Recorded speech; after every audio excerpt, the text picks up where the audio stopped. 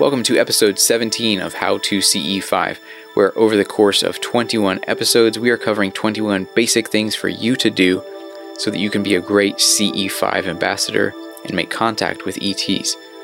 I'm Andre Cardoso, and in today's episode, we'll be speaking again about how to set up for having great group fieldwork sessions for close encounters of the fifth kind.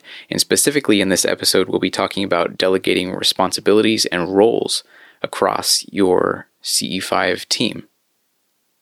So why would we want to possibly set up particular roles for different members in the group in being a part of this CE5 initiative and doing group fieldwork together? In short, because it will make things run smoothly. You don't want to be in a group where there is chaos for the whole evening or where the group never fully comes together. And knowing what each person in the group can bring to the group and splitting up the different roles that might be needed can really help just keep things running smoothly and allow for the group coherence to flow, allow for ET contact to happen in a really natural feeling way. So what are some of the roles that arise within CE5 working groups? One role might be a main group leader or a coordinator, or there could be one person who kind of heads up the fieldwork session and another one who does more of the back-end planning on bringing everybody together and deciding on the location and the time and doing all of the logistical work leading up to the session. You might have someone who's a grounder who really grounds the energy of the group and feels solid and is connecting deep with the earth.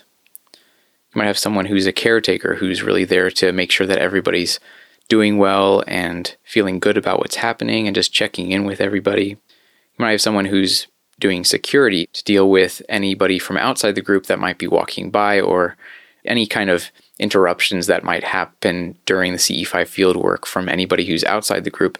You might want someone who's specifically prepared to deal with anybody else and divert attention away from the group so that you guys can continue doing your CE5.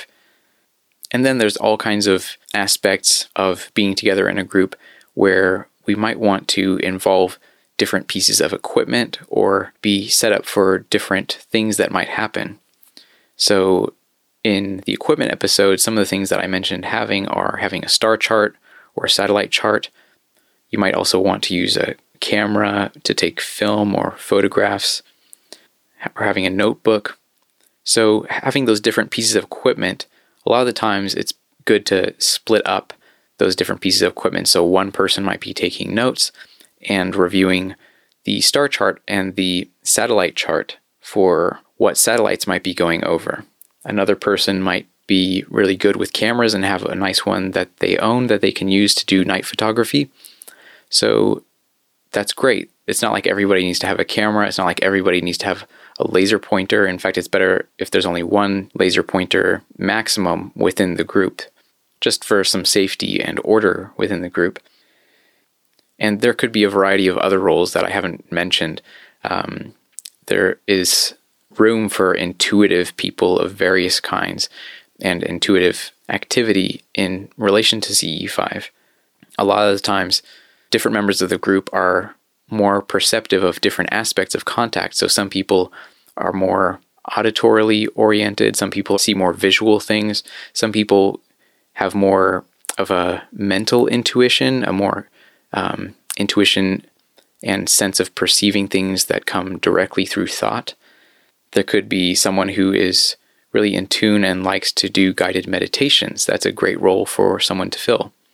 So it's great to have lots of different people in the group who can experience these different things and who can share with each other and create a sense of unity throughout the whole thing.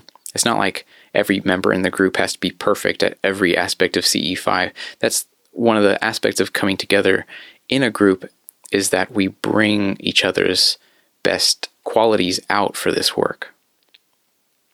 So how do we decide on different roles for people in the group? This can happen over time, and it'll just happen organically a lot of the time. Go ahead and just feel free to learn more about each other and what each of your individual skills are that you bring to any group, but would be especially useful in a CE5 setting. Sometimes natural roles arise organically within the group, and it is good to make note of those roles so that coordination is just that much more effortless. I hope this episode has been useful for you to consider the power of assigning group member roles for your fieldwork group in doing close encounters of the fifth kind.